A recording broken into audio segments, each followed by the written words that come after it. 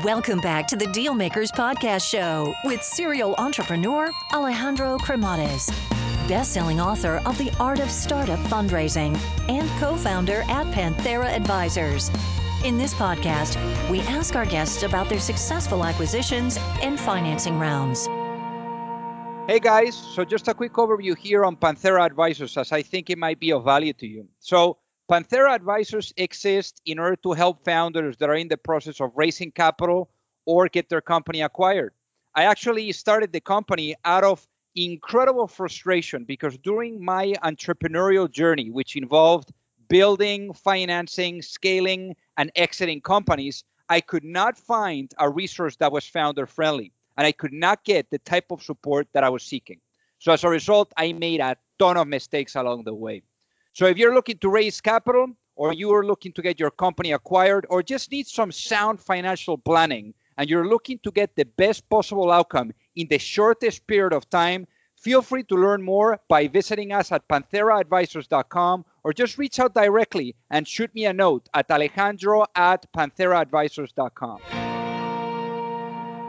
Alrighty, hello everyone, and welcome to the Deal Maker Show. So today we have a really cool founder from Europe. I think that we're going to be learning a lot about the use of worms, about agriculture, I mean, you name it, and then also about how to go against uncertainty and against, this crazy 2020 that we've all experienced. So I think that without further ado, let me welcome our guest today, Antoine Hubert. Welcome to the show.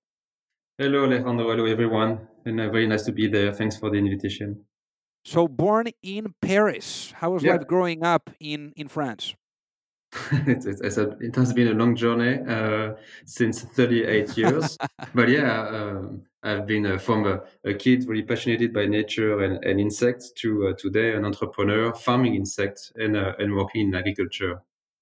And how did you develop this love for insects and agriculture and biology? I mean, how did that happen? I don't know if my parents did anything special, but I was really growing in the Alps. You are close to nature, all the weekends in the mountains, seeing flowers, trees, and a lot of insects and butterflies. So I was quite passionate by this species, and then also watching a lot of documents and papers, photos about animals. I wanted to be a biologist to work on the animals in the savannah in Africa, or to later to understand our origins, where do we come from, and how the life came, and the old from dinosaur to even before the very old life. That's something that always passionate me to understand the biology, life here, where we come from, and also beyond. I was at some point willing to be an exobiologist, to understand if life happened in space.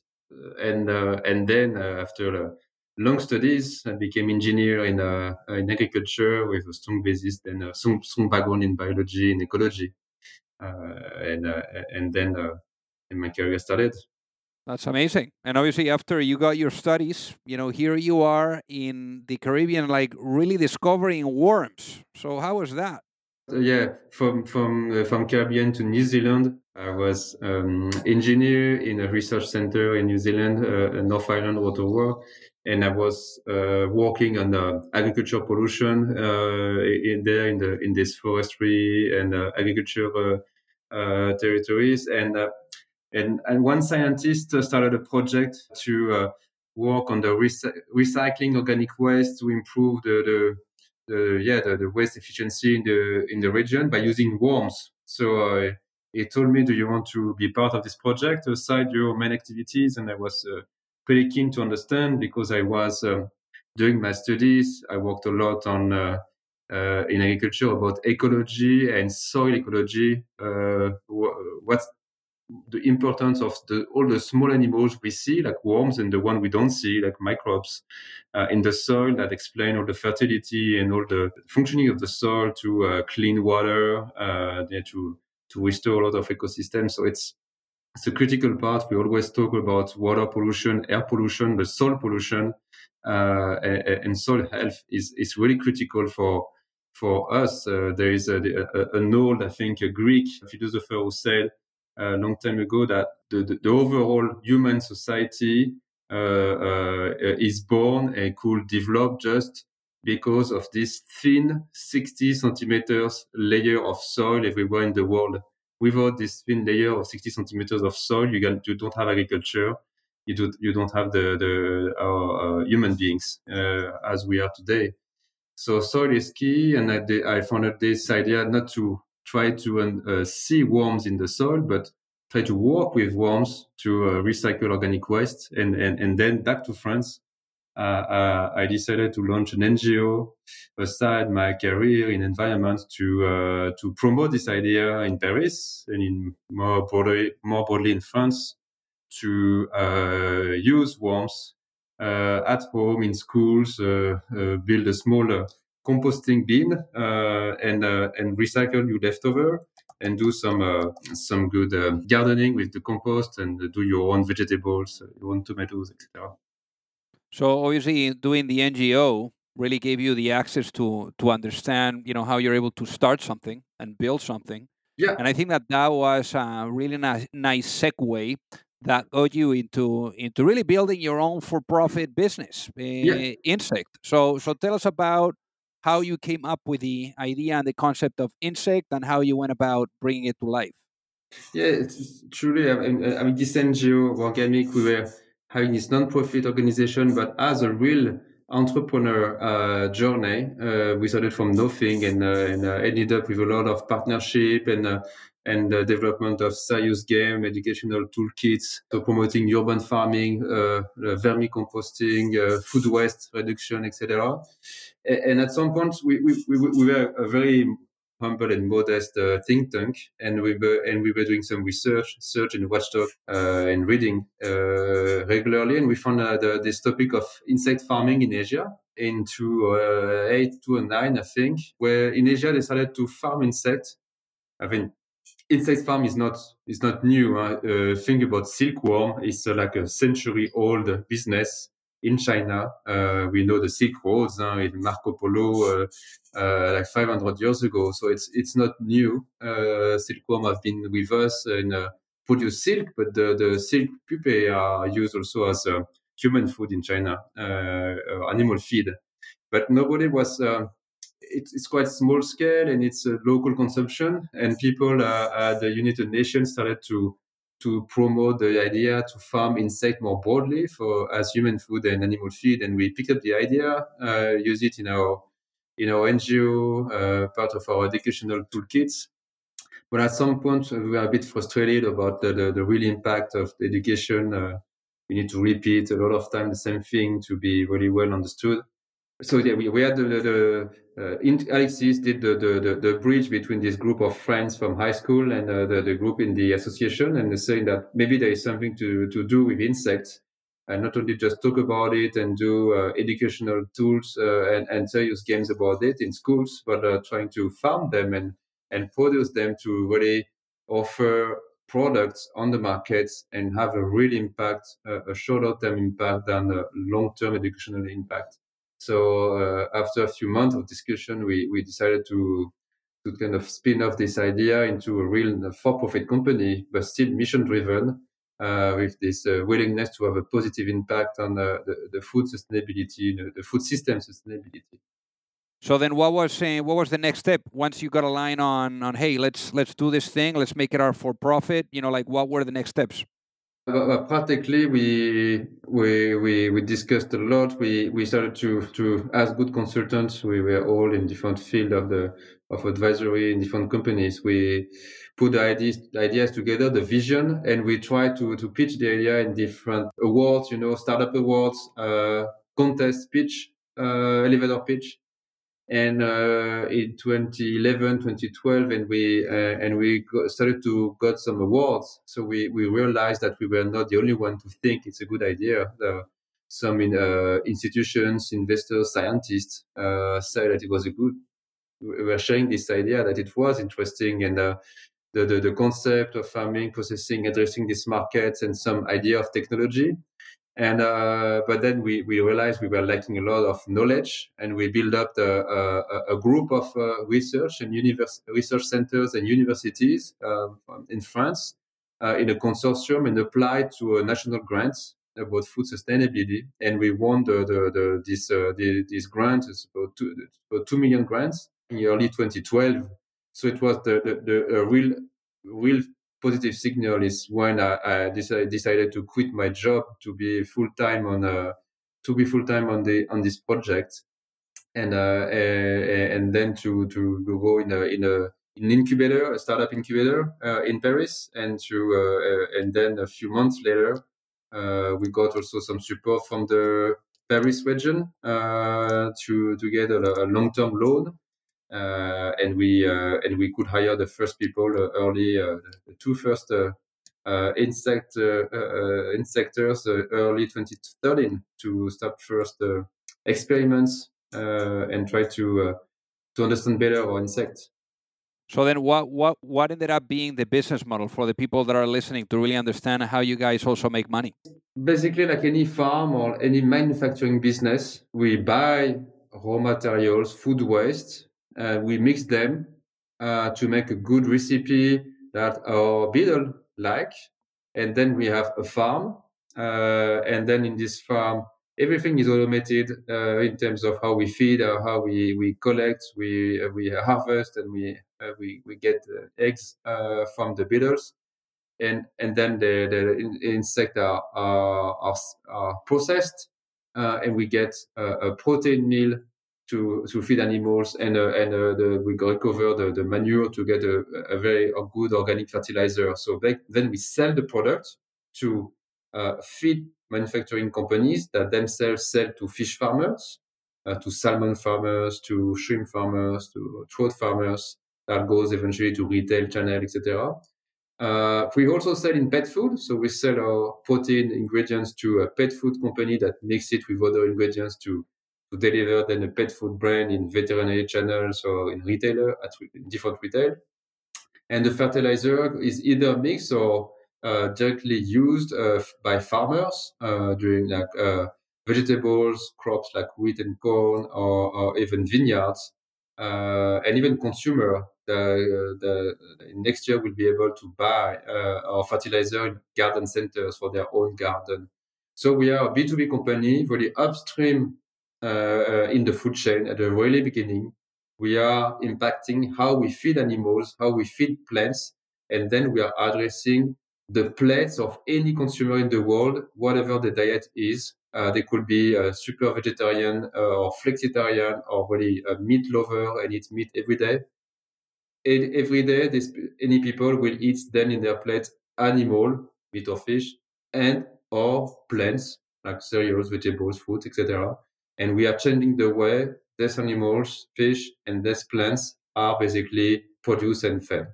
That's amazing. So then how did you go about essentially raising money? Because how much capital have you guys raised for this so far?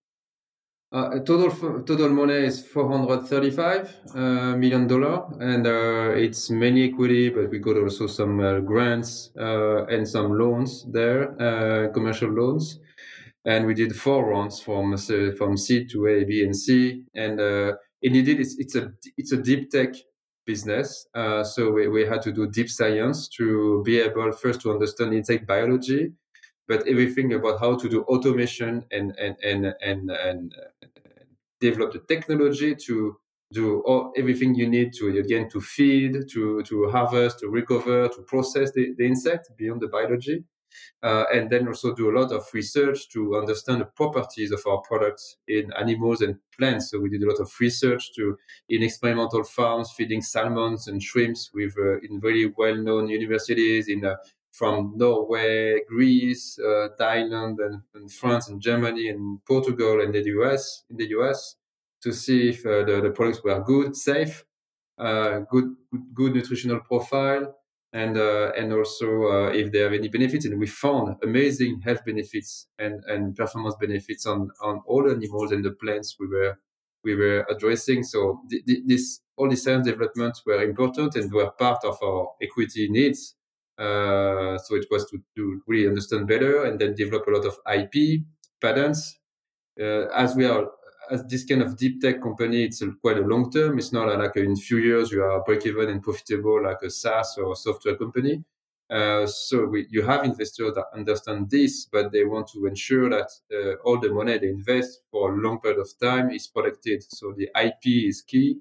So this is why today we have 250 patents filled in the world, coming from about 30 native patent families, highlighting the investment in research and innovation we've done to not only on biology and on end user applications, but also in the all the automation, this vertical farm concept, how we maintain temperature and moisture in our height, but also the how do we have the best technology to separate recovered feed and process insect to get the best yield between the protein and the manure for fertilizer. So it's a long research, and early investors believed in the concept, and from step to step was the scaling, of the technology and the production capacity. That was the main thing. Then there was to convince customers, and ending up to today to 105 million contracts signed. So all this commercial commitment also was a very good sign, which explained also the last round and the size of the last round. We have customers now demand, which is just pretty high, and we have been running a small scale plant, which is still about 3,000 square meters. So it's not a small, it's not a really small scale, but still, and it's a really showroom of all our technology running for now 4 years, which was a good thing for investors to see, to visit the plant, to see it's real. The technology are there, the products are there, it's tangible. They could call the customer, see why they were loving our product, and then explain the succession of equity rounds, and then the other funding we got on top of it. So the last funding round was probably one of the most challenging. So why was that the case? I think it was raising more than 200 to 370 eventually in this round was quite complex, along with financial engineering between the mainly equity, but also some debt attached all together in interlinked contracts between shareholders and lenders. And it took quite a while because it was a big check for a French company. It's not usual. We are not a software company, so it's even less usual, assets and manufacturers. And also in the food and ag, which is even less usual today. So they were the depth of investor basis was not huge, but we travel all over the world, in Europe, in the US, in Asia, to meet a lot of investors back in 2018, and to finally make the deal very early 19. And it was a long process, but we managed to convince everyone and to line up a lot of investors from different countries, from France, from UK, from the US, from Hong Kong and Singapore. I wanted to close it in November, and finally we closed it really early January, and then I wanted to close it before Christmas. So it was really a long Christmas holidays, not really wasteful, and even more because my second kid was born in December, so it was quite a challenge to be able to take care of him and be with my wife and take time with the family, as you always want to do, but in the same time finalize the deal. Wait during holidays, nobody's there, and you wait, and then you finally close at the first day of Jan. So it was quite a shot of adrenaline and stress, but it ended up very well eventually. And obviously, 2020. I mean, not only challenging on the financing and really getting that to the finish line, but then also the COVID, and the pandemic. No, how that has affected, as well the operation. So especially with some new announcements made by the government. So tell us about that. Yeah, I think this year has been another strange and difficult year for many companies. Fortunately, we are quite resilient towards COVID. We are a food business, so we are an essential business. Our customers are still buying pet food and fish feed. Companies and fertilizers are running every day. But we started the works of our flagship plant, the large plant, which is really the last step of our development and industrial development. It's north of France, and we got the environmental green light on the stamp was on Friday. We received it on Saturday, and so we ran to the site on Monday morning with all the big trucks to start to do earthworks. And in the evening, our French president announced to our nation that the country was starting lockdown the day after the day after tomorrow, so on the Tuesday. So it was quite a shock, and we could start the works, and we got some freeze on Tuesday. We didn't know if we could carry on, and finally we could carry on the works. It was not as fast as we wanted initially, but it could progress, and they are still progressing well today until the end of 21. So it was quite another shot of adrenaline, but eventually our business is resilient. We could run the business, even though we had to be a lot remote working at corporates. We had to freeze also the R&D, which was difficult time for our colleagues. They couldn't work for a few weeks in the first lockdown, which was very severe. But the second lockdown in France is more flexible, so the lab is able to run, and many colleagues are able to work in safe conditions with equipment protections. We are obviously looking forward to have a more open situation, hopefully in January, and with the vaccine promise, hopefully 21 will be at least the second semester looks hopefully more normal than what we had in 2020. Absolutely. So now, just to get an idea of the size of Ynsect today, how many employees do you guys have? We are 135, and we will reach 250 next year, end of next year, about in 1 year time, because we are hiring a lot of people that will be operating our big vertical farm and flagship plants in the north of France. So about 100 people will join there in this France region, and we have already. So we are mainly in France, but we have already a business. We have an office in the US, in Miami, with our chief marketing and strategy officer, and we are looking now forward to accelerate our development in the US. That's amazing. So I guess imagine if you go to sleep tonight, Antoine, and you wake up in a world 5 years later where the vision of Ynsect is fully realized. What does that world look like? And in few years, so we will be operating few vertical farms in the world, in France, in North America, in Asia. We will generate at least 500 million revenues, and we will be most likely on the public market, listed somewhere. We don't know yet, but that's eventually a possibility, because we are building something absolutely unique with such a depth of markets. Just today we are addressing only pet food and fish feed, and beyond there is the chicken market, the pigs market, the human food markets. And only with pet food and fish feed we could build 100 plants and farms as the very big one we are building in France. So 100 other plants in the world to address this premium segment of fish feed and pet food. And for each plant is at least 100 million revenue. So that's the it's quite crazy, and we can again go beyond to human food and other feed applications. So you have a sense that we can build something which is meaningful, which has a positive impact on the environment, and which could be easily understood by people. It's about food. It's about what we eat every day.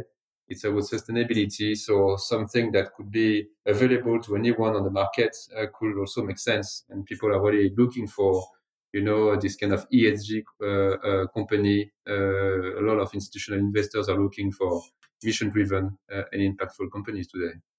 And obviously, you've mentioned sustainability, the environment too. I mean, there's a lot of people now that are starting to be more mindful, about all this, climate change, so forth.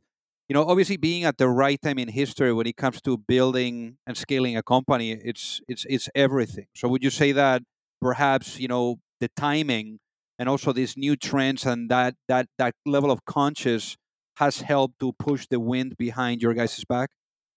I think the investor mindset is now really focused on impact much more than before, and we are right at a good time. I think 5 years ago it was really maybe too early for this kind of proposal, or 10 years ago even more. But 5 years ago, you had the company boom like Tesla in the US, and you see most recently Beyond Meat also listed as an alternative protein, and you see all the huge success of these companies. So I think it's the good time for company willing to have an impact. We call it in France Tech for Good movement, which is pretty good, pretty important here. The demand is there in the private market, in the public market. So as long as you execute well your project, especially in this area of ESG, a tangible asset like what we do, the production, manufacturing is really meaningful. You see billionaires like Bill Gates investing in new source of food and seawind system, but also of new like mini nuclear plants to micropower the grids with with less non-carbon emissions. So there are so many things to change about how we produce things that it's really a good time for a company like us. Yeah. So, Antoine, imagine you had the opportunity to go back in time and have a chat with your younger self. Perhaps that a younger Antoine back in 2011 that was maybe thinking about starting a business. Now, obviously, it's been quite a while. You've gone through the ups, through the downs, the ugly, the celebrations. I mean, you name it. If you were able to go into that time machine and have a chat with that younger Antoine, based on what you know now, I mean, what would be that one piece of advice that you would give to your younger self before launching a business, and why? Well, the most difficult thing is always about human relationship. And I will, when you build an organization, you build a society with people working together as a group, and you need to find a good balance. I would say that I was not an entrepreneur before. Even we had this experience in NGO. It was not as it was a more passion working together, but just on the good side. It was nothing really challenging. I think I would say not to be too naive, and keep really be well advised by the good people, advisors, but also hire always the better than yourself, which is basically what we try to do. Sometimes we missed, but more in general we were quite successful.